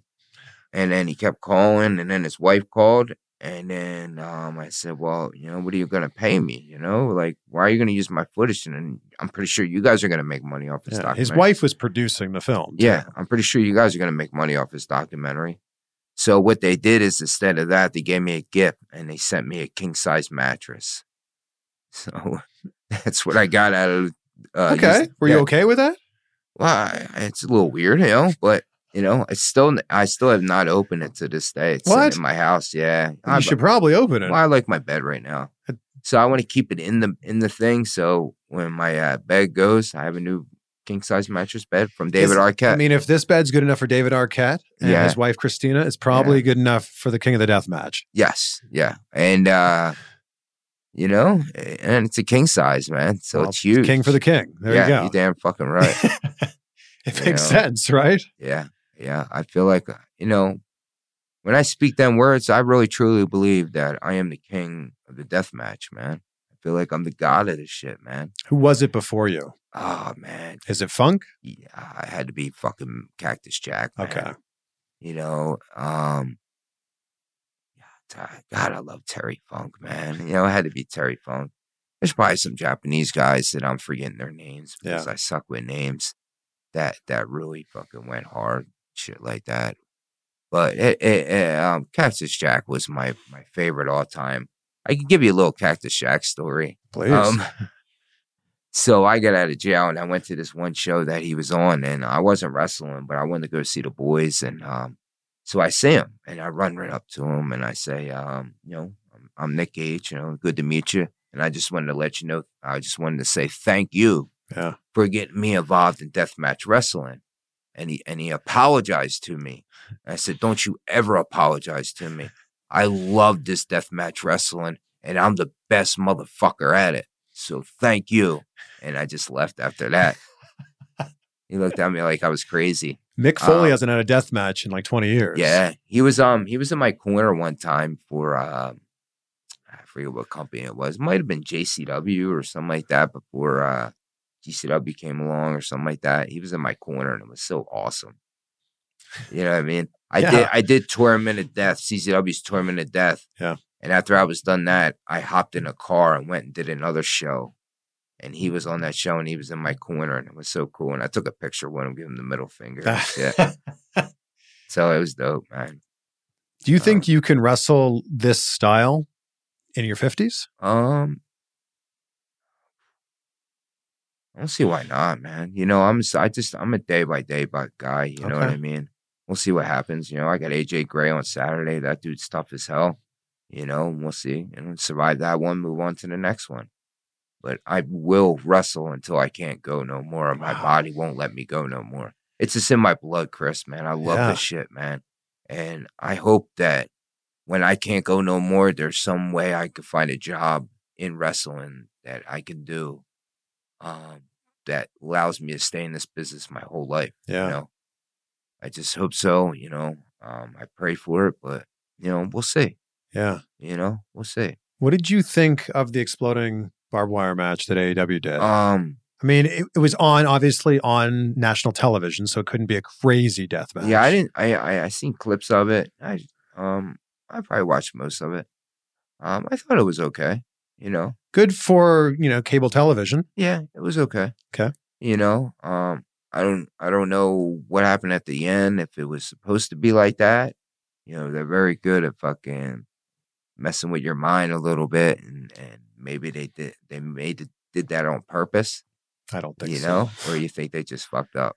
I just think, look, I don't know, right? Yeah, but I don't think either. that's how they would have wanted that match to end. No, especially the ending, because with Eddie Kingston in there, yeah, it's huge. If anybody's seen the old one with Hayabusa and Otani, get the other guy's name. I should look at me in names, man. I suck at it. You told me earlier, you're like, I'm not great with names. Hayabusa and the other guy, which I should know. Everyone in the comments. I met him too, man. He's it blew up. You know what I mean? That was such a cool fucking visual of all that smoke and blowing up and all that. And then you have poppers go off. So, and I was really surprised because, them guys love pro wrestling too, and they take their jobs very seriously. And I'm surprised someone like Kenny Omega would, but what are you going to do? And they got money too to make that shit fucking happen. Yeah, that's why I think that an explosion didn't go off. Like, obviously, well, clearly something happened. I would think that they would have rehearsed it. Yeah, and you got that long ass countdown. Yeah, which another thing is there's no crowd, man. I would love to see him do it outside. You know what I mean? It would have been dope, man. Well, it is kind of outside where they did it. Is it really? Yeah, Daly's place is like an open air amphitheater. Yeah, I've never been there. So so when the ring's set up, it's outside. It's open air. Okay. So you ever been to like a concert where there's no doors or anything? You walk right in. There's a grandstand, but there's a roof over it. But it's open air, which is how they've been able to run this during COVID. I got it. Yeah. Yeah. Maybe if we had the fans there too, it would have been dope. Oh, that would change everything. Yeah. But what are you gonna do, man? You can't change things. You just got to move on, and stay positive. Is there anybody you haven't wrestled yet? Yeah, there's a couple guys. Other than like Cactus Jack? Yeah, man. I wish I would love to wrestle that guy, man. Yeah. Terry Funk, man. There's a couple guys I haven't wrestled yet, but did they know you want to wrestle them? Do you want to put it out there? Yeah, I mean, I wrestled Kenny Omega. I would love to wrestle that guy, man. It's a legit death match. Yeah. When I seen him wrestle that guy, the Japanese guy from New Japan. What's his name? In New Japan? Yeah, Tanahashi? No, the guy he went. He did. On Wednesday. No, this is old school. Before he went to AEW, he wrestled. He did the He wrestled him for an hour long. They're world champ, New Japan guy, world champ. The world champ right now is Will Ospreay. Oh, really? Yeah. Oh, Will's my guy How too, about man. that, right? Shout out to Will, man. That's my boy. I didn't know that. Yeah. I stopped following New Japan for a little bit. Hey, one like a month ago. But anyway, he wrestled somebody, and their matches. Ibushi? Huh? Ibushi? I don't know, man. Chris. Anyway, it was a masterpiece, and their workability is just out of control, man. So, I'll wrestle I always put myself out there. I'll wrestle anybody, anywhere, anytime, man. Yeah. And I'll stick to that until I can't do it no more, And does it matter to you if you go over or not? Certain times, but not really. I'm not a big fan where I need to go over or not. I just want to have an awesome match, and I want the fans to be entertained. Yeah. Sometimes you got to go over and keep your name up there, but it doesn't bother me. I got no problem looking at the lights. Yeah. So, how do you want to be remembered when this is all done? Oh, wow. Great question. I'm just a guy who fucking gave it his all, man. Never backed down and gave it 100% and really loved this sport and really helped put deathmatch wrestling on the map. I want to be a guy who really fucking... I remember when they tried to fucking get rid of deathmatch wrestling, CZW, which is a company I built, and now it fucking sucks. And it bothers me to say that, but it does, man. They try to get rid of deathmatch wrestling. And I remember sitting there in my room. I was at a halfway house by then, saying, I'm going to put this shit back on the fucking map. And that's what we did, GCW and us. We put it back on the map. Yeah. And we found all them talents that people said can't go or can't do that. You know, we found Eric Ryan, who CZW cut and got rid of. You know, we fucking had Nate Hatred come back, you know. You know what they did with Nate Hatred and Dewey Donovan, man? As soon as I got locked up, they cut them right away, man. So I said, as soon as I get out, man, I'm going to get them back. As soon as I got out, I called Nate and I said, let's fucking get back on the fucking thing, man. And we're going to be Hate Club again. And we started doing the Hate Club thing. And Dewey, I told Dewey, anytime Dewey can show up at any time, any show, you're going to walk out with me, man. Because you're fucking my guy. And I brought him back too, man. You know, I just didn't like how he fucking did people dirty. All them people that helped you build this company. And you want to fucking start grabbing guys who can give two fucks about the CZW name. They just want to have a stepping stone and move on and shit like that. Well, what about the guys that fucking help you build this fucking company, you know? So we try to have them guys in GCW. And I think that's why GCW works, man, because there's guys who fucking really love this fucking company, man. You seem really loyal. Yeah, very loyal person, man. Yeah. Yeah. You know, I'll die for some people, man. You know, I'll fight for some people, man. And I don't fight for a lot of people, you know. I stay out of it, you know, it's you. But there's a couple people that I will fucking really go in for, man, you know. I'll shout out to Matt Justice, too. That's my fucking boy. He's a guy I'll fucking go in for. I know Matt from AIW. Shout out, yes. Yeah, AIW is like my second home, man. I love them people there. They're great people, man. They are. John Thorne's so good. Yeah, shout out to Thorny, man. Thorny, as soon as I got out of prison, man, Thorny put me right in the mix, man. He used me nonstop, man. And he wanted me to do a lot of wrestling instead of deathmatch. So I got to be able to pick my ability and start, you know, get my craft a little better in the ring instead of just, you know, doing death matches. And I heard from Thorny, but I had to go, I had to do something else, so I couldn't go out there. He wanted to fly me out there. And I told Thorny, man, I'll drive out there. I got no problem driving to Cleveland, man, but I couldn't do that show. But I'll be back out there soon. And I love that place, man. Yeah, good people. They are. I think between this conversation and Dark Side of the Ring, this is going to be a lot of people's first time meeting you, first time figuring out, which I think is a great thing. Yeah. So if someone's going to go on YouTube right now and look at their first Nick Gage match, which match should it be? Wow, my first match? No, just what if it's going to be their first match of yours that they see? Oh shit. Because after listening to this conversation, they're going to go look. I really love my Cyclope match. I believe it's Tournament Survival. It's I go one-on-one with Cyclope, and I just love that match, man, because that dude's a machine, and it just made me realize that like I fucking could still do this, and I can still go hard, and I can fucking. And you want to know a little small fact about that match? Yeah. Is, he was the first guy up, so we had a razor board in there, which is the razor on the board, and I took a drop toe hold onto the razor board, and it cut me right down here, and I went in the back, and I was like, did I piss myself or something? But it was blood. My pants are all wet, and I just taped it up, and I wrestled 2 more rounds with it. Oh my God. Still bleeding. So so it didn't get your femoral artery. Well, no. Well, you'd be dead. Yeah. But it got something because it just would not stop bleeding. But I forgot about it because I had to go to the next round. As soon as you're done that, you're moving on to the next guy. And I had to wrestle. Who did I wrestle after that? Some other fucking, I think Japanese or Mexican dude who goes hard as hell too. And I was just bleeding. And then I wrestled Tremont at the end, which was the cinder block. Where we laid the cinder block canvas cinder block match. And he gave me that power bomb through all them light tubes, man. And I went in the back, man, and we had showers there at the time. And I fell down in the shower, man. And my wife came in and sat me on a chair. And I had to sit in the chair. And I kept nodding off and passing out. And I just lost so much blood.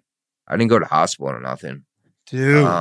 I just laid on the couch because I had to, my ride was Lauderdale, so he had to handle all this shit. I just laid on the couch, and we stopped somewhere to get food, and I was in and out of it, and I drank some orange juice, and I ate a little bit of food, and I just kind of got back to normal. That was a scary one because I fell, man. I was in bad shape. You know what I mean? Like, I fell in that shower, man, and we had to put me in a seat, and I never had to do that before. So that was a scary one, but I was fucking that Sikope match, man. It was fucking so that's awesome. The match. That's just one of my favorites. You know, it comes in. There's a lot of them. I really like the match me and my brother did at Break the Barriers back in the day to put CZW on the map. It was a ladder match to the fucking staple gun. And it was cool because all them motherfuckers hated on us, man. But they never said any words to us. They never came up to us. They were nice as pie to us in our face. And we had John with us, Zandig with us. So Zandig would have fucking, you know, they were a little intimidated by John. You know what I mean? Yeah. And John, these are my fucking guys, John would say. So they were like, you know what I mean? But I always catch them fucking yapping their fucking mouths on the side and shit. Instead of saying in our face. You know what I mean? But we tore it up, man. We put CZW on the map, man, right there. It was awesome, man. We had, the psychology might not have been good. You know, it was a lot of spotty shit, but I think that's what we needed to do. Plus, we didn't, we were still greenhorns, man. We didn't really know how to put the fucking story in there yet. But we fucking did that spotty, and they loved it, man. The crowd was going nuts. Yeah. I know we had the match of the night, and it, it helped out. The biggest thing that I take away from this conversation is you are a real dude. Oh, thanks, Chris. And you are a passionate dude. Yeah, man. Yeah. But you are also a really loyal guy. Yeah. And behind all of this, you have a real soft spot in your heart. You do. Yeah, I do, man. Yeah. I love the ones that love me. You know what I mean? Sure. A lot of people love you. Yeah. Yeah. Oh, God. It's crazy, man. I don't even know if I would be doing this right now if I wouldn't walk out there and they would be chanting MDK and shit like that, man. And MDK started with just them people write me letters, keep your head up, man. And it's not like it was like, all right, so I get locked up. I have 5 years to do. And it's not like the year one, all right, you get all these letters year one. And then year two, they slow down. They never slowed down. I just kept getting them from, until I got out. And these people are taking time out of their way to write me a letter, get a stamp, and send it to me. I don't know these people. You know what I mean? But you've impacted their life. Dude, not only that, they sent me money. You know what I mean? Like, and I didn't need money. I had a job, man. The job paid for my canteen and everything like that. And I was just like, well, how can me and my fans be as one? Oh, you know what? We're going to be a motherfucking gang. Yeah. And then I just, I remember the Murder, Death, Kill. I said that in an interview one time, a promo. I'm going to say, you know what? We're going to be the Murder, Death, Kill gang. Me and my fans is one. Yeah. So everywhere we go, we're going to represent. And that's, and that's how it started, man. And then it just took off.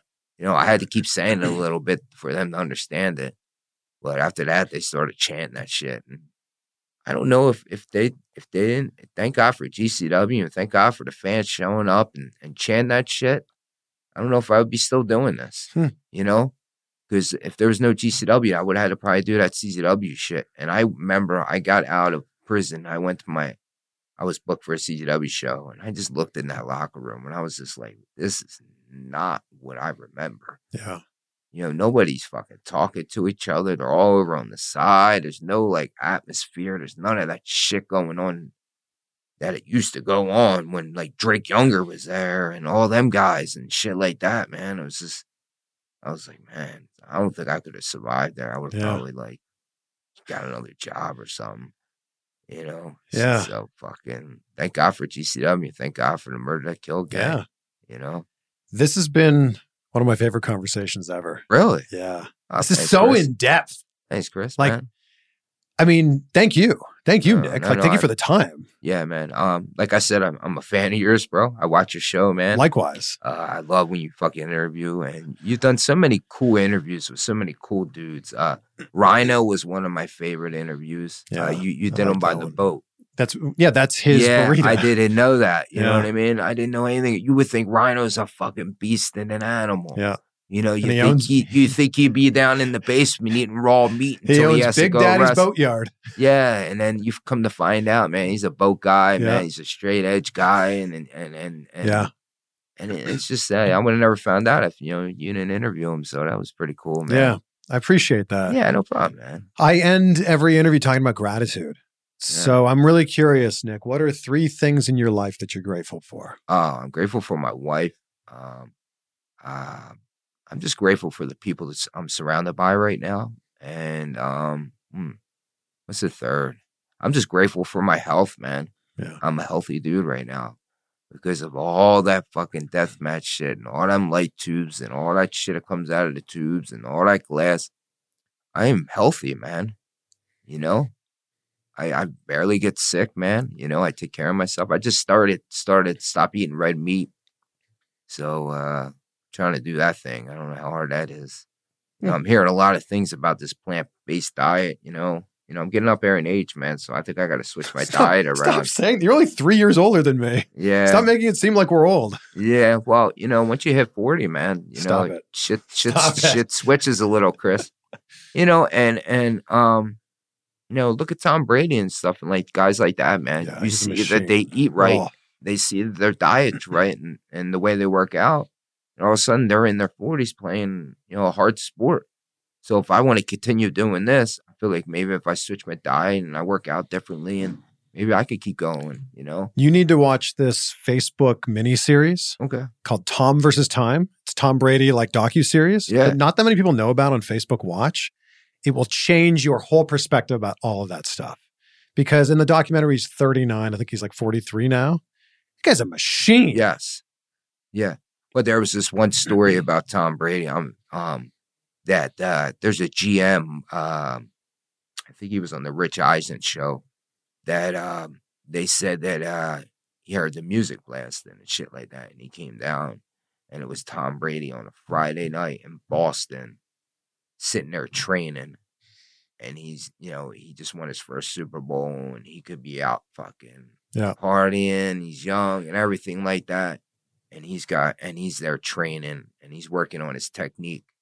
And then he said that the guy was leaving, and he told the guy, "Hey man, don't let anybody know I was here."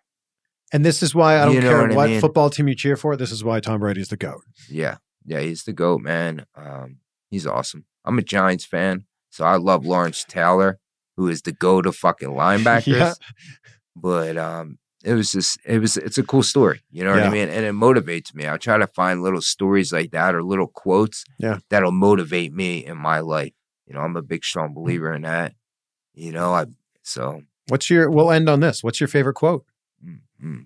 Wow, man, you're going to put me on the spot there. Or what's a quote that really speaks to you right now? Wow. I don't know, man. I'll have to get back to you on that one, Chris. Get back to me on that one. Too many chair shots. Too many fucking chair shots. Send me a text. You know what's going to happen on that one, Chris? We're going to stop this interview, and then I'm going to come up with that fucking quote. I had a couple quotes I hung in my locker when I was locked up, man, but I can't remember them right now, man. Do you know who they were from? Just random magazines, probably from Men's Health. I used to get Men's Health when I was in there and stuff, you know, shit like that. You know, I used to get the fucking, who was the big muscle fucking magazines? Flex? Man. Yeah, Ronnie Coleman's one of my favorite dudes. Yeah. I just watched his documentary on Netflix, it's man. A little sad, but his body's going through it. But, you know, that guy was a machine. Yeah. And I'm a strong believer in fucking when you're lifting, the real lifters are going to get in that fucking squat rack and lift. Yeah. And some dudes are going to be afraid of that squat rack because they don't want to walk like a duck the next day. But to stop walking like a duck, you got to start, you know, getting in the squat rack, and you got to start hitting your squats, man, because, you know, everybody knows, you know, that takes the most testosterone and throws it through your whole body. Yeah. Do the squats, you know. Yeah, man. Yeah, I wanted a quote for you. I just want to, if we're going to end right here, I just want to give a shout out to my Murder, Death, Kill gang, man. I want to give a shout out to Eastern Bloc. It's going to be hard for them to hear it. And I just want to say rest in peace to my tag team partner, Big Nate Hatred. And rest in peace to my brother, Justice Payne. You know, I miss my brother, man. I was literally boarding a flight when someone texted me and said, "Did you hear about your brother?" And he was going through some mental problems with his wife and all that and stuff. And I thought Chris was just acting up again. And I'm like, no. And then he goes, well, whoa, I don't want to tell you. And I'm like, oh shit. No. So he told me, and I got on that flight, man. And I love wrestling so much that I literally wrestled all 3 of them matches that weekend when I knew my brother just, passed away. So, I love this fucking shit when I'm fucking doing that. And and he's with you. Yeah. Yeah, I feel him. Yeah. I feel him. And that's why I changed up my little intro. And that's why I try to speak his name anytime I can. But, I'm going to be out here representing for him and my mom and every other family member that's passed away, man, until I can't do it no more. Yeah.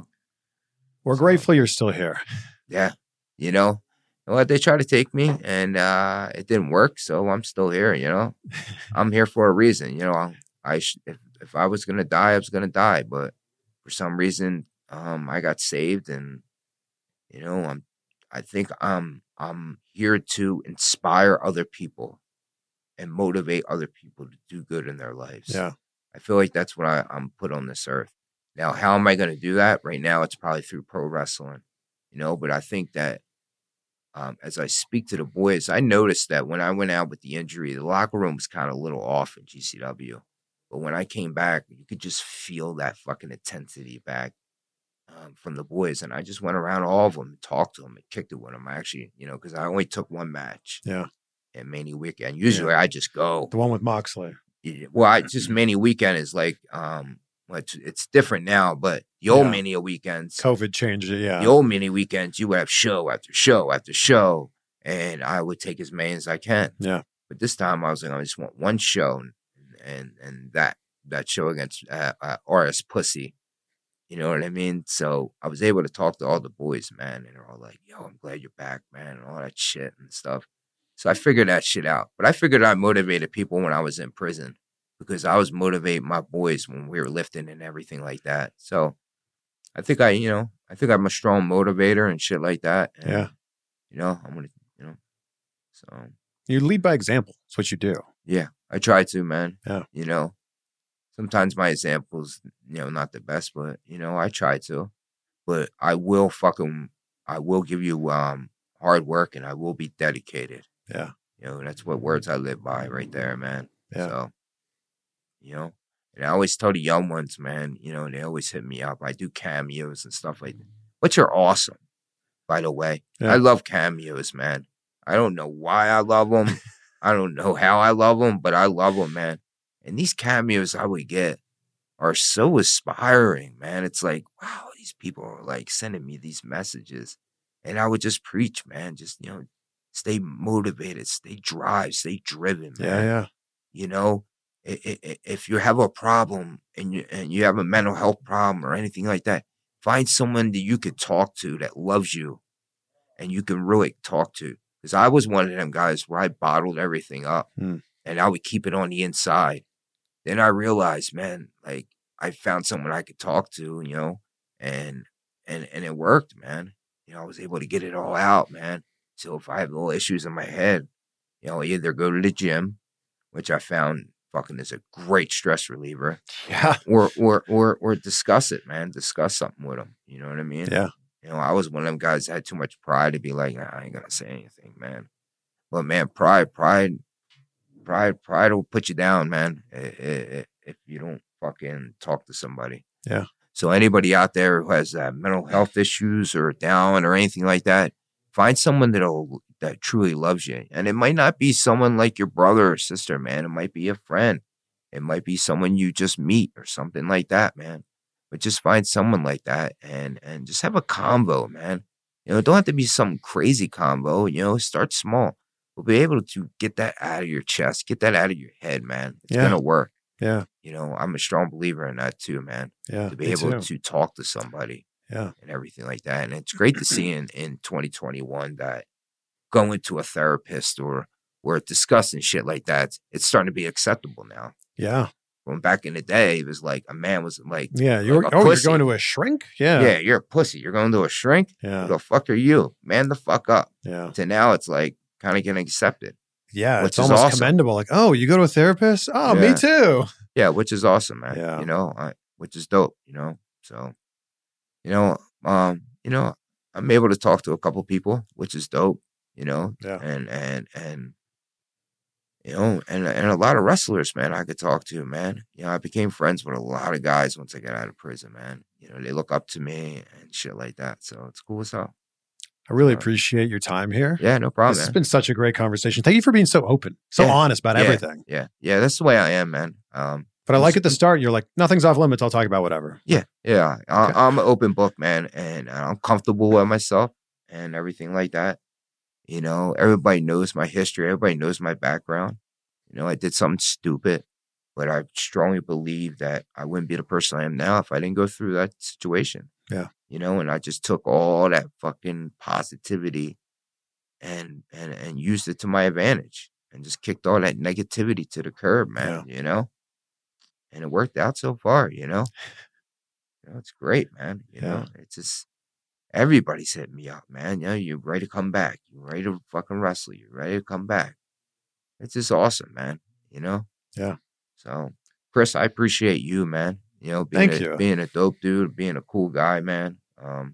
So thank you, man. It's my pleasure. Yeah. Seriously. It's my pleasure too, man. Thank you. Seriously. You're welcome anytime at GCW. If you want to come to a show, you're more than welcome to come in the back. I love it. If anybody fucking gives you issues, you fucking say, yo, go get Gage. And I will handle that shit for you. Okay? I'll remember handle that shit for you. I hope nobody gives me issues, but yeah, if anybody gives you problems, you go, yo, where's Gage at? Yeah, we'll make sure we handle that real quick, man. Appreciate you. Yeah, no problem. I appreciate you too, Thanks, Chris, man. man. Thank you, man. Shout out to all the wrestlers out there, man. Follow your dreams and keep doing what you want to do, man. Just always work hard and stay dedicated, man. Stay focused, and you can accomplish anything. I'm a strong believer in if you put your mind, body, and soul together, you're unstoppable, man. This is Nick fucking Gage. Shout out to my Murder, Death, Kill gang. Shout out to Eastern Bloc, and shout out to the Hate Club. You know what it is. MDK all motherfucking day. There you go. It's hard to wrap it up any better than that. But wow, what a story he has. And if you haven't checked out the Dark Side of the Ring episode about Nick Gage, do yourself a favor at some point this week and watch it. It's just incredible. There's a lot to unpack from this one, but I would love to hear what resonated with you the most. Snap a screenshot, tag us on social media. On Twitter, Nick is at the King Nick Gage, and I'm at Chris Van Vliet. And since Nick couldn't think of a quote to end this on, I'll give you a great quote. You might have heard me say it before, but it's such a good quote from The Rock. And he says, "It's nice to be important, but it's important to be nice." Be great. Be grateful, my friends. We will see you on the next one for some more insight.